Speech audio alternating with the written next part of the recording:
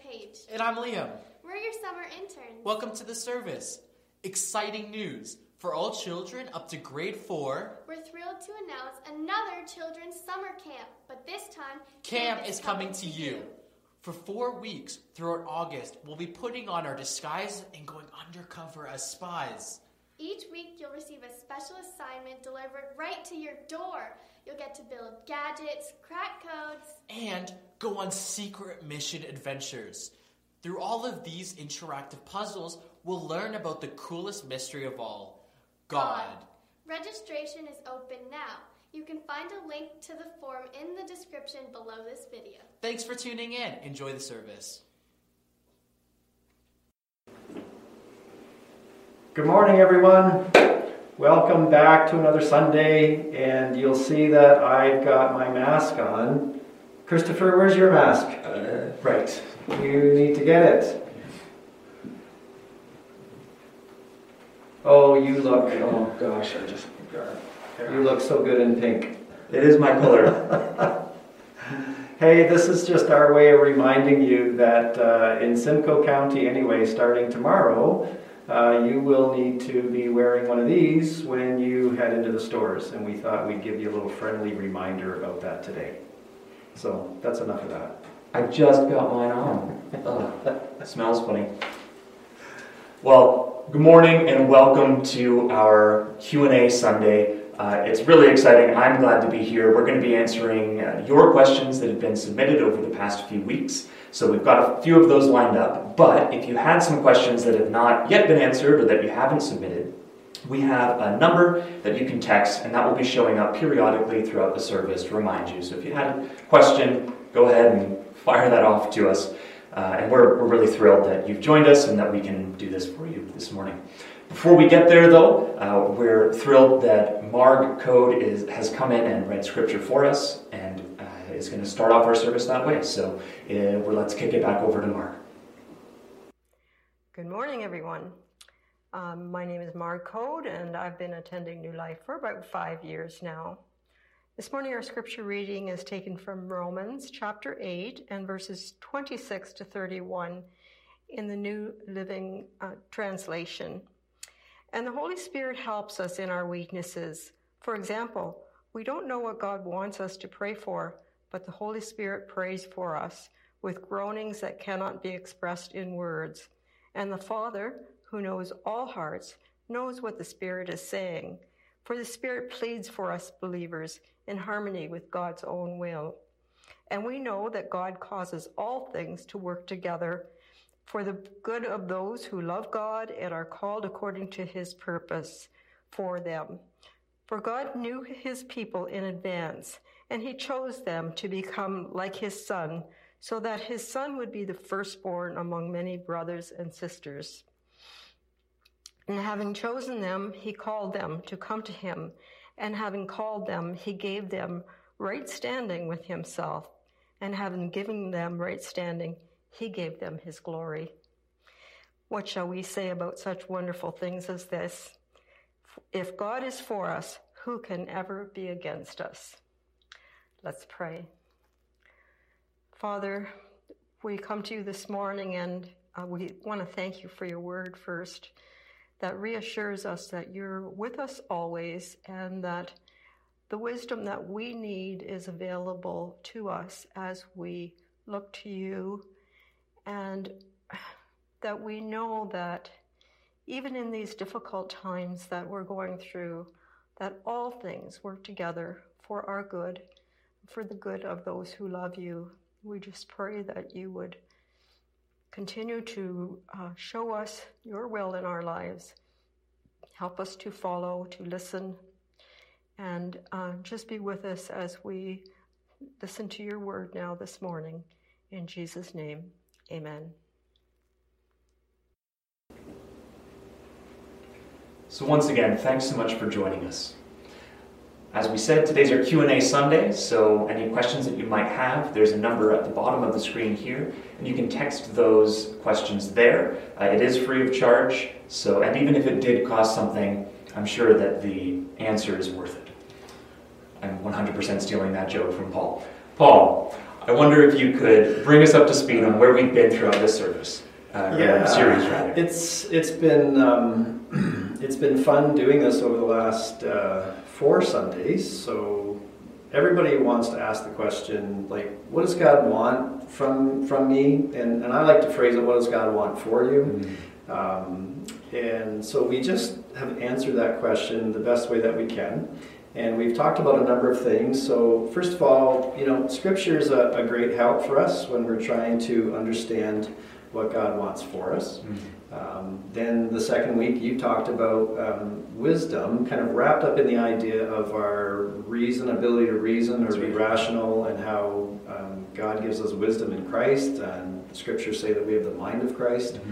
And then the week after that we looked at community, and so like people getting together and saying, hey, what is God saying to us, or what is God saying specifically for me? So, and these things don't just stand alone, they kind of are cumulative, or they work together. So we don't compartmentalize each of them. They should all be pointing in the same way. And then last week we looked at the Holy Spirit, and how God literally in His Spirit allows us to understand more and more what He's up to and what He wants for us. So that's the 4 weeks that we've looked at, and it's been fun going through that, and then seeing some of the dialogue that people have, because I think a lot of people wrestle with this idea of like, what if I get it wrong? Is God going to be upset with me if I choose the wrong thing? What if I chose the wrong person to marry, or what if I'm in the wrong job, or what if my shirt doesn't match my pants? And that's something for another time to talk about. But no comment. So that's the recap over the past few weeks. Wonderful. So we have a few questions that have come in over the past few weeks. We'll start with those, and then perhaps at the end, if you have any questions at home that you've submitted, we'll take a look at those that have come in and pick some of our favorites. We probably won't be able to answer every question that comes in, so please don't be off-put if yours doesn't get selected, but fire them off anyway. We'd love to have them. So the first question is coming in here. Why is it bad to look for a sign? Yeah, I saw that question when we did the poll, and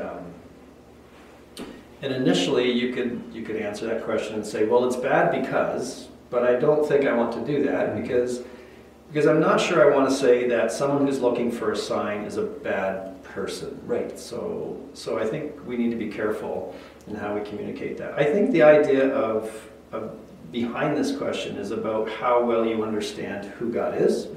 And your level of maturity in understanding that. So, like I showed the very first Sunday, I showed that picture of London when we were thinking of going to London, and I joked about that being a sign. We weren't asking for a sign, but I could see how you would actually take that as a sign. So I think people have this idea of signs because in the Scriptures there's this guy named Gideon, and you can read about him in Judges 6-8, and God wants him to and the story is he's to go to war. And so he wants to know that God's going to be with him. So what he does is he puts down this fleece and he says, and I can't remember exactly, but the first time he says, make the fleece wet and all the ground around it dry. And then that's not enough when God does that. So he does it again and says, this time make the ground wet and the fleece dry.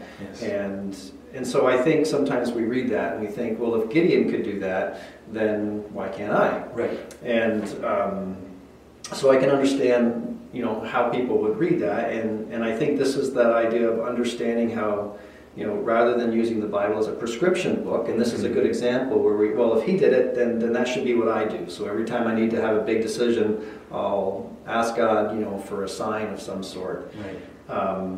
But I think this is where seeing how Scripture points to Jesus and seeing it as this love letter to see the heart of God rather than this book that's trying to dictate every facet of every decision we make, that changes where you end up when you read your Bible in those two different ways. So in Acts, another example in Acts 1, chapter 1, after Judas Iscariot, who betrayed Jesus, he dies, he hangs himself, and then in the book of Acts, we read that they wanted to choose another disciple to replace him. Right. Yeah. So it comes down to two guys that they're choosing between, a guy named Joseph or Justus and a guy named Matthias or Matthias. And They flip a coin, don't they? they cast lots. Yeah. And so we're not entirely sure exactly what that was all about, but it's like casting dice. Well, we'll throw the dice and we'll let the dice decide. The thing in that is, I think literally for them it was just, hey, there's two guys that are both qualified, so we don't really know which way to go, so we'll do this and then we'll take that as God's will. But I think the more you understand who God is, the more you understand what He wants to do for you in and through Christ,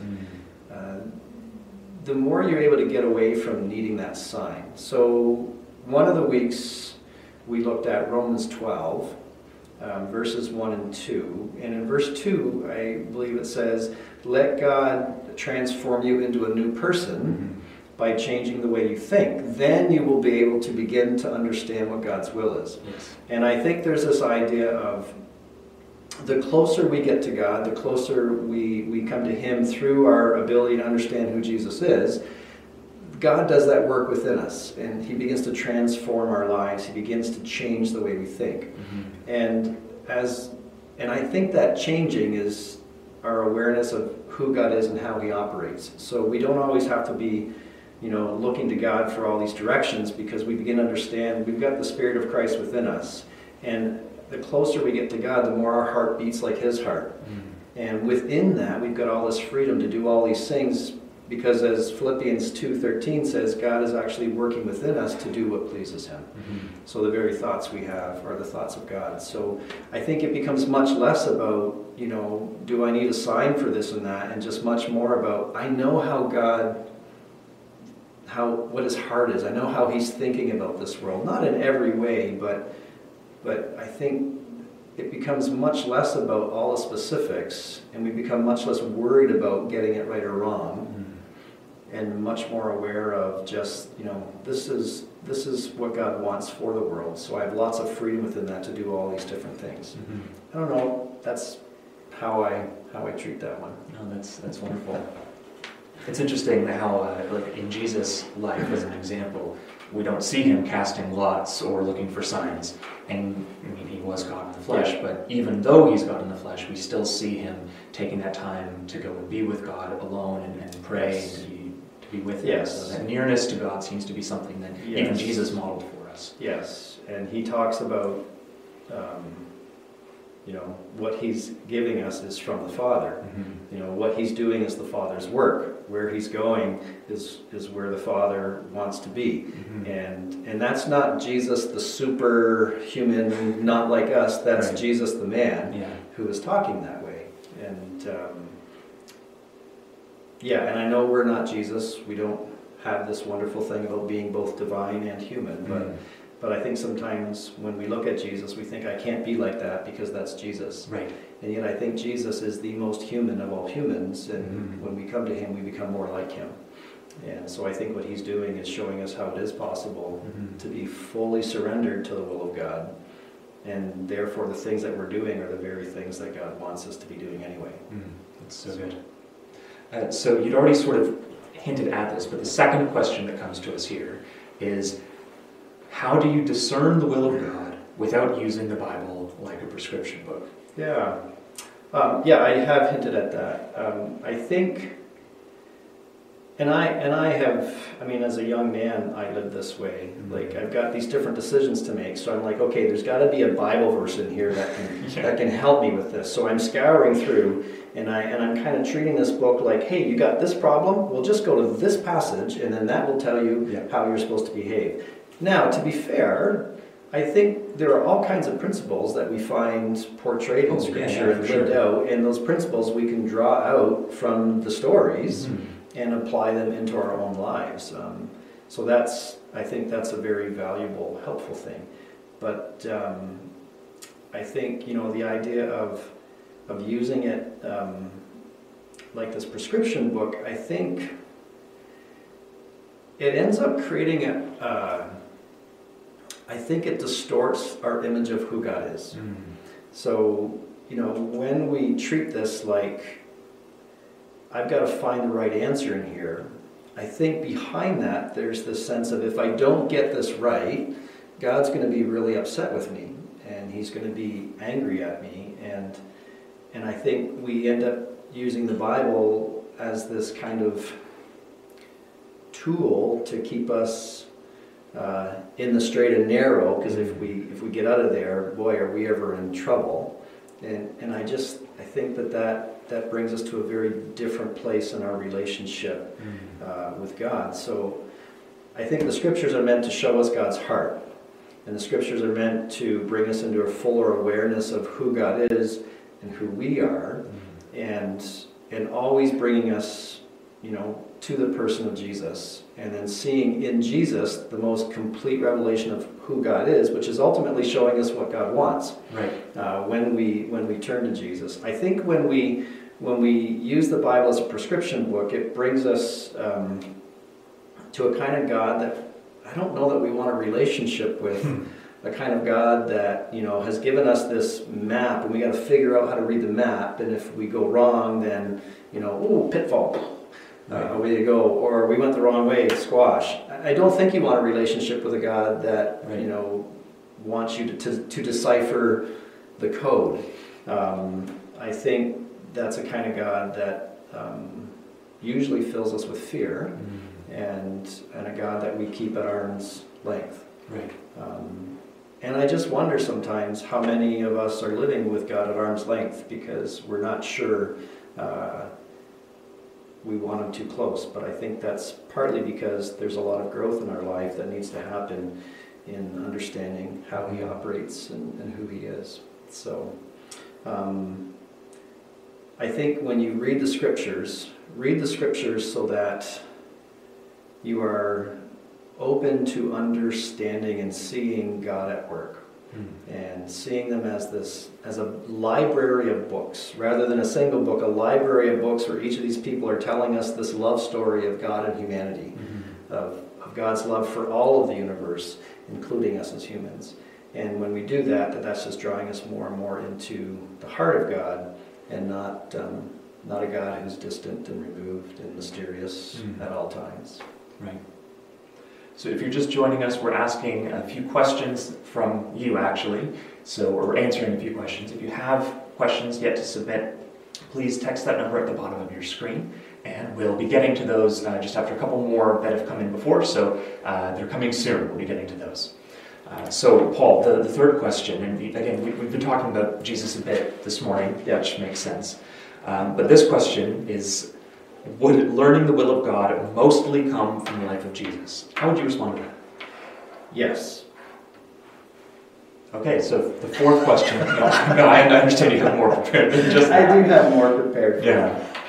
But I think it's a great question. Because I harp on a lot about Jesus. And I think I would answer the question, yes, the will of God is mostly learned in the person of Jesus. But I could also say, but there's all throughout Scripture, you can see God's heart. You can see what God wants for humanity. So I wouldn't say that Jesus is the only place that you could find God's will. I think right from the very beginning, from Genesis right through all of the Hebrew Bible, into the New Testament and the revelation of Jesus, through the early church in the book of Acts, and then all the letters that are written by the apostles in the early church, they are laying out for us the heart of God, and what God desires for us. But all of that is always pointing us back to the person of Jesus as God's ultimate revelation of himself. And if God is ultimately revealing himself in Jesus, then he is showing us his very heart. John 1:18, no one has ever seen God but Jesus, who is dear to the Father's heart. That word about, the word is like God opening up his chest, and out walks Jesus and says, you want to see my heart? Here. And he shows us himself in the person of Jesus. So John 14, verse 8, one of the followers of Jesus, Philip, says, Lord, show us the Father and we'll be satisfied. And then Jesus says to him, well, have I been with you all this time, Philip, and you still don't know who I am? Anyone who has seen me has seen the Father. So I think to understand God's will is to see that culminated in the person of Jesus. And so the Apostle Paul talks about the mystery of Christ and the mystery of God's will that has been kept hidden, but now is being revealed fully in Christ. Right. And as you read those passages in Ephesians 1, Romans chapter 11, as he's talking about Jews and Gentiles, Ephesians 1, he's back there talking about everything being culminated in Christ, this mystery of God. Chapter 3, verse 3, verse 6, verse 9, he's doing this again, and it's about people coming together. In Colossians chapter 1, he goes on and does very much the same thing. So there's this idea that, the will of God for creation we find revealed in the person of Christ. And that is God bringing people together. God restoring, reconciling all things. And then all those things are under Christ. So in some ways, as silly as it sounds, I say to people, the more you understand who Jesus is, the more you understand who God is, the more you will see clearly about what it is that God wants for you, for me, and for all those around us. And it's not so much a mystery in the sense like we still don't know. It's something that seemed hidden but now has been revealed. And it's been revealed since the time that Jesus came. So, yes, Jesus is the best way to understand God's will, but you can find examples of God's heart all through the Scriptures. Right. Yeah. Wonderful. So our fourth question here is, it's this. Why does God make it so hard to know His will? Yes, because that's why. That was utterly unhelpful. Come on.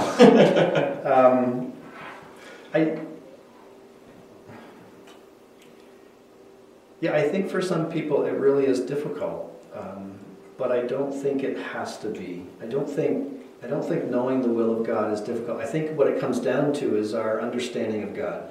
So some people have this understanding that every decision we make has to be the right decision.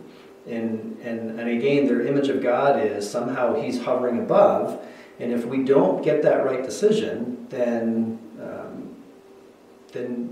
we're in trouble. And so there's this kind of portrait of God as this cosmic judge or a policeman who's watching us, right, and is just waiting for us to screw up. And I think those images of God are prevalent among lots of people. So sometimes when someone says, I don't believe in God, my response is, yeah, I hear you. Which God don't you believe in? Right. Because I think their image of God is likely not the way He reveals Himself in Scripture.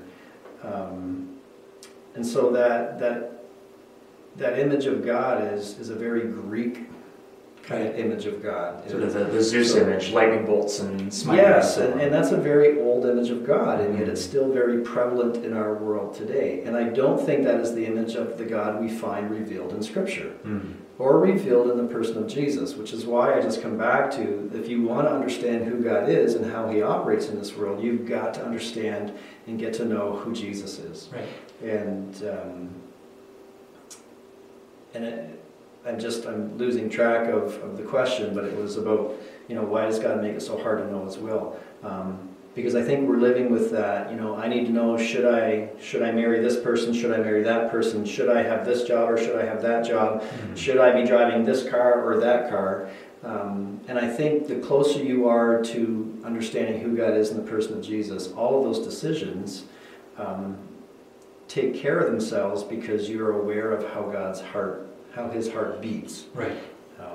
And there's lots of freedom within that window of walking with God. Now, to be fair, some people would say, no, everything is predestined and laid out, and that is just different ways that Christians will read Scripture. So it just depends on where you are with that. I would be a person that lands much more into God has given us lots of ability to go where we want when we're close to Him. we've got lots of freedom to live out life the way that we want, because the way that we want will actually be what He wants to. So, yeah. So I don't think it's that difficult. It really does boil down to get to know Jesus more, and you'll begin to understand who God is and how He operates in this world. From my own perspective, I can actually, I understand why it's sometimes as confusing as it seems, or why it seems as confusing as that. Because we look at the person of Jesus, and truthfully, it seems very different sometimes than what we see, say, in the Old Testament, or even perhaps in the letters. But there are certain stories where we look at in the Old Testament, we go, why on earth? What is happening in that story? And it's crazy. And Judges is full of those stories. Yes. Right? So how many respond to that? How do for me as the person who's just confused, I don't see how Jesus is the same as this Old Testament God. Yeah. What might you say? Well, now you're getting into a different topic. I suppose so. I don't mind going there.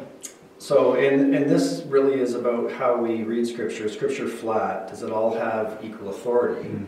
Or are there, this is where I would say, when I read the Old Testament, so the book of Judges, or 1 Samuel 15, all of that to me is fulfilled in Christ. And so when Jesus comes around and He says, you've heard that it was said, but I say to you, Jesus is actually placing His own word as an authority over these Old Testament scriptures. So I take all of those passages in the Old Testament and I read them through the lens of Jesus and how He interprets those for us. And so I think there are times when we think the God of the Old Testament is very different than Jesus, and I would simply say those texts get translated through the lens of Jesus. And if there are times when I still don't understand that, there's a tension there. I think sometimes I have to be willing to say, I will suspend my interpretation of this if it's not making sense, but I will hold to what I see in Jesus. Nice. Because that is God's most complete revelation. There's this Old Testament genre of literature or Jewish literature called Midrash. And it's, the noun form of this verb drash, which is about, wrestling with. Right. And so I remember this old Jewish rabbi talking with me one time about a passage in Isaiah, and he says, you must thrush. What he was saying was you have to wrestle with this passage. And I think sometimes we don't do that enough. We don't give ourselves time to just sit with it and maybe spend years trying to understand something that may not make sense. This is God, after all, that we're talking about. So for us to think like we can fully comprehend Him in a short time, I think is a little bit silly. But I always take the stuff I don't understand and I hold it to what I see in Jesus. And if it's still not meshing, then I will stick with what I see in Jesus. Right on. Yeah. So if you have any questions, please feel free to text them to us. We're going to jump now to the user-submitted live questions. And we'll go a bit longer this morning too. We've been trying to stick to about 30 minutes, but we're going to go longer this morning. Yeah, so when the questions dry up, then we'll see where we're at. And we expect you to stay with us. So, first question that we have here is this. If we're free to do as we like, what if it involves doing something that might not be what God wants? The example that's given is like a job that might focus on wealth for some at the expense of others. So if we're free to do as we like, what if it involves doing something that might not be what God wants? So I think that's that passage in Philippians 2:12 or 2:13 where it says God is working in you and giving you the power and the ability to do what pleases Him. So, the closer we are to God in the person of Jesus, the more that we're just living and doing the things that beat with the heart of God. But I think, this is where it does get down to the nitty-gritty. So someone would be saying and this would have been true in the early church. I'll use this as an example because it's the one that is in my mind right now.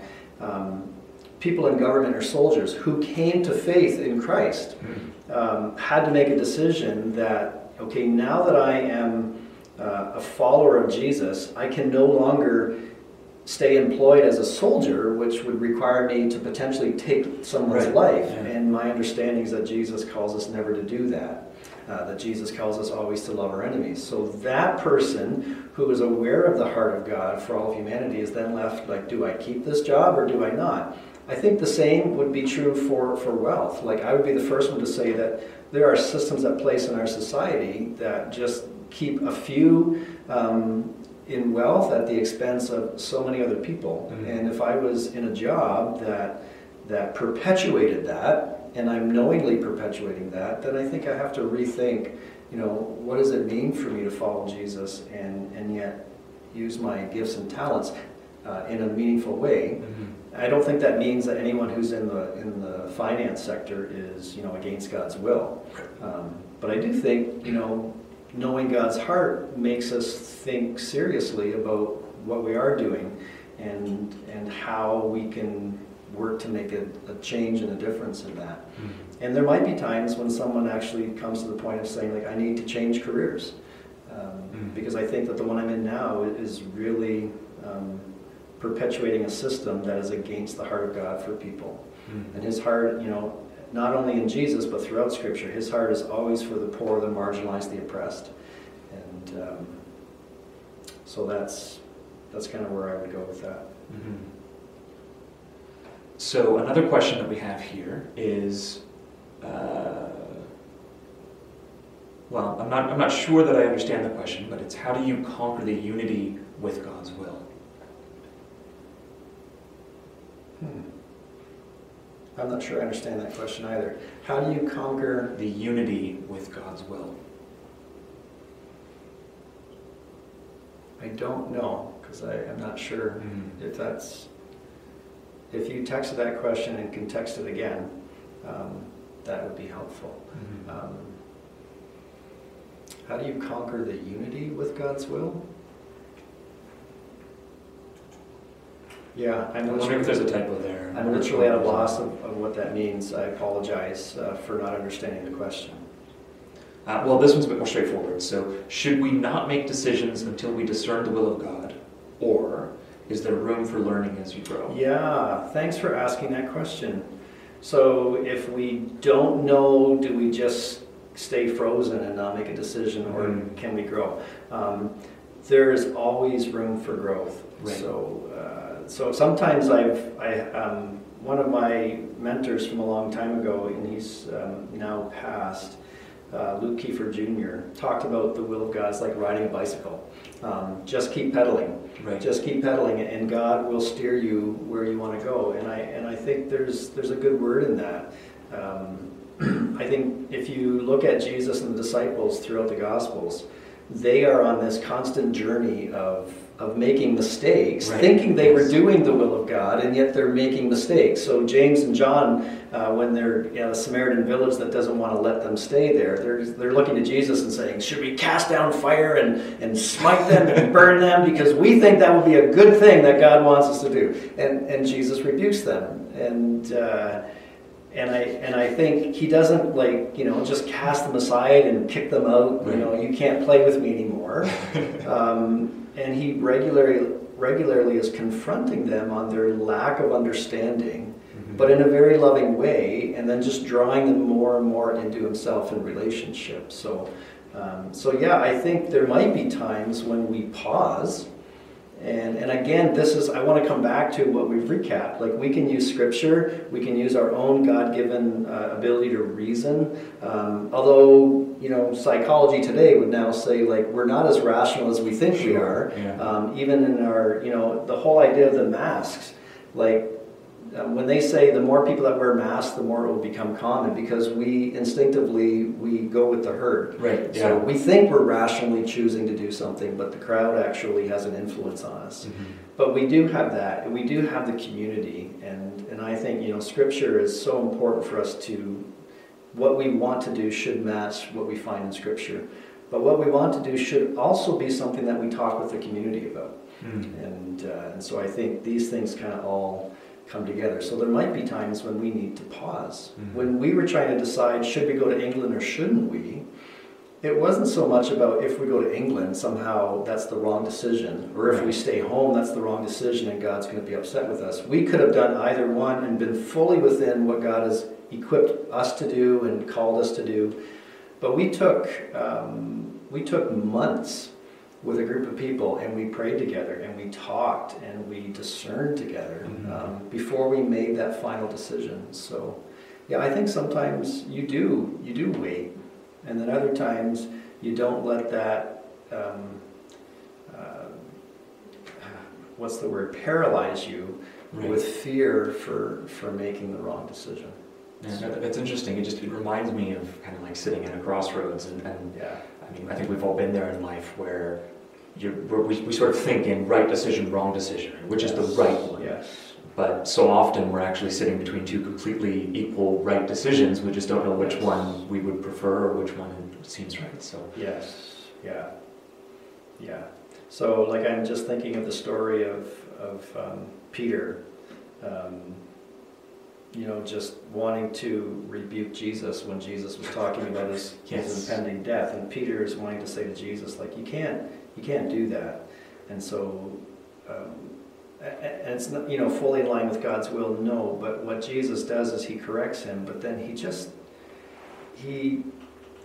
keeps him close, and so I think again that's this idea that we may act on something and in later times realize maybe that wasn't the best decision. But I don't think it's the sense of, we've got to be afraid that we made the wrong decision. Right. But yeah, take time to pause. And I think I harp on this a lot because we are so individualistic in our culture. Right. Be vulnerable enough to ask other people in your life and get input. And I just think we don't do that enough. Because it's scary, and we kind of think like, well, who are they to tell me what I should be doing? Right. Well, they're your brothers and sisters in Christ, and if they love you, they'll be honest with you about some of this stuff. And I think for a lot of us, we would save ourselves a lot of financial problems. We would save ourselves a lot of relational problems if we would invite other people into our lives to actually speak openly and lovingly with us. So that's helpful. Yeah. So I think one final question here. Sure. And I mean, you just talked about vulnerability, and perhaps this is fitting then. So the question is, how do you personally get in touch with God's will? I think I personally get in touch with God. So how do I get in touch with God's will is I work at trying to stay close to God through, I just call them spiritual disciplines. So one of them is, not just reading scripture, because we in our Western mindset, we read scripture because we're looking for an answer. We're trying to gain data and information. So we think that if we know more, somehow that makes us closer to God. And I often will read scripture. I talk about, rather than me reading scripture, I want to let the scriptures read me. So I come to reading my scriptures with an open heart and saying, God, what is it that you want to teach me in this moment? And so it might mean that I read a whole book, like, some of the New Testament letters, it takes 20 minutes to read them. It might mean I only read a passage. So, for example, this past week, I've been stuck on a passage in 2 Timothy about correctly handling the Word of God and wrestling with what that means. And actually I've had some wonderful revelations about how I might have been misreading that passage or not understanding it clearly. So memorizing Scripture, meditating on Scripture, doing solitude. Sometimes one of the most spiritual things I do is I go into my wood shop and I make sawdust. And I just spend that time alone kind of communing with God, or I might look at what I've made and think about the process of it and then reflect on how God is actually doing the very same thing with me. And being in community. And I don't think that's an introvert extrovert. I think actually, being in community, committed and engaged in a community with other people who follow Jesus is a wonderful way to get to know the heart of God. Because we're called into God's family. We're not called just me and God. Right. So those are some of the things that I do to practice knowing God's heart, knowing God's will. And there might be different ways that you would do that. Some people enjoy nature. Some people enjoy Well, even for me, reading a good book, like a book that stimulates me intellectually, that is actually a way that I connect with God. You might think, you're a nut job for doing that, Paul. But for you, a walk in the woods would be just as fulfilling. So, there's a whole bunch of different ways. It's not just, read your Bible and pray, which is the standard answer that we've often given. And for a lot of people, reading their Bible is really boring. I would say don't give up on it. Stick at it. It's like your vegetables. It is good for you. And it will make a difference in your life. But there are other ways that you can connect with God and explore those. Yeah. Well, thank you for sharing that. All right. And thank you for your questions and for joining us here. I believe to close off. Yeah. I had Marg read from Romans 8, and I just want to read this for you again. The Holy Spirit helps us in our weakness. And so here's this picture of the triune God, Father, Son, and Holy Spirit at work. The Holy Spirit helps us in our weakness. For example, we don't know what God wants us to pray for. That sounds a lot like trying to figure out God's will.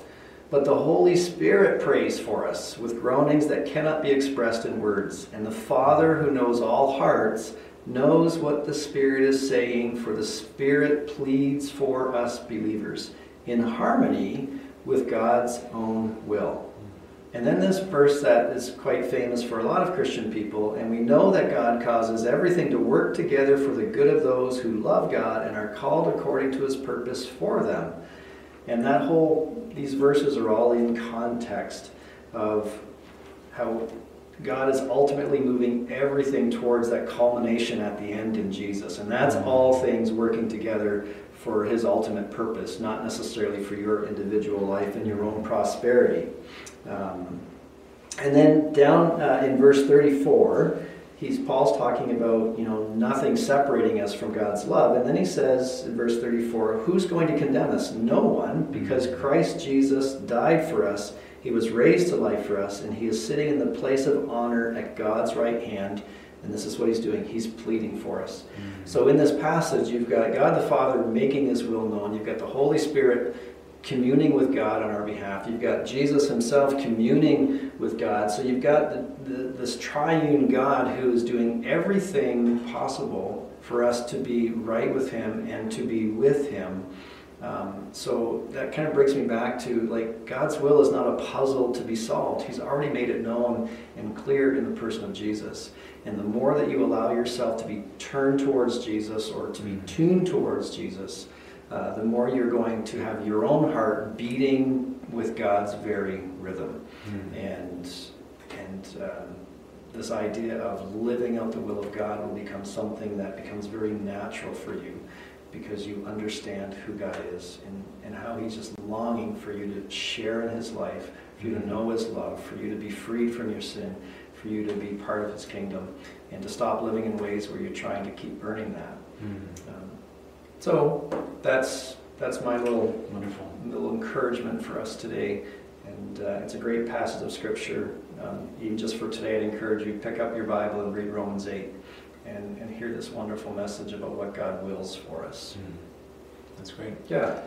Well, once again, thanks for joining us. And I'm going to pray for us to close. Pray for us. Perfect. And, so I'm going to be away for a couple of weeks here, taking a break. This Thursday night, I would like to invite you to join us for an online prayer time. And it's at 7 p.m. There's a link in the email that went out yesterday, Saturday. So if you're not on our Saturday email, go to our website, newlifecollingwood.com, sign up to get that email, scroll down to the bottom, you can subscribe there, and you can get that link. We'll send it out again. Thursday, 7 p.m. We just want to get together and pray, and I'll lead that time, and I invite you to join me for that. And right now, I want to pray for us as we conclude our time here this morning. Father, thank you for Christopher. Thank you for just the fun way of being able to dialogue like this morning. We thank you for the invisible people on Sundays right now, for Tim, who's hiding out in the back corner, clicking and making all the things work the way they're supposed to while we're doing this. And thank you for all the people that have been working in partnership with us to try to keep us together as a community as much as possible. God, we always want to know your will, and may we be able to see that in the person of Jesus, that we would understand the mystery of Christ, that God is reconciling all people to himself and to one another. And may we continue to grow more and more into the image of Christ, and may we reflect your glory with ever-increasing measures, and be image bearers of the living and true God. Thanks for the day, and thank you for the opportunity to gather together like this. Amen. Amen. Amen. Have a great day, everybody. Hopefully we'll see you Thursday night, 7 p.m. God bless. Bye for now.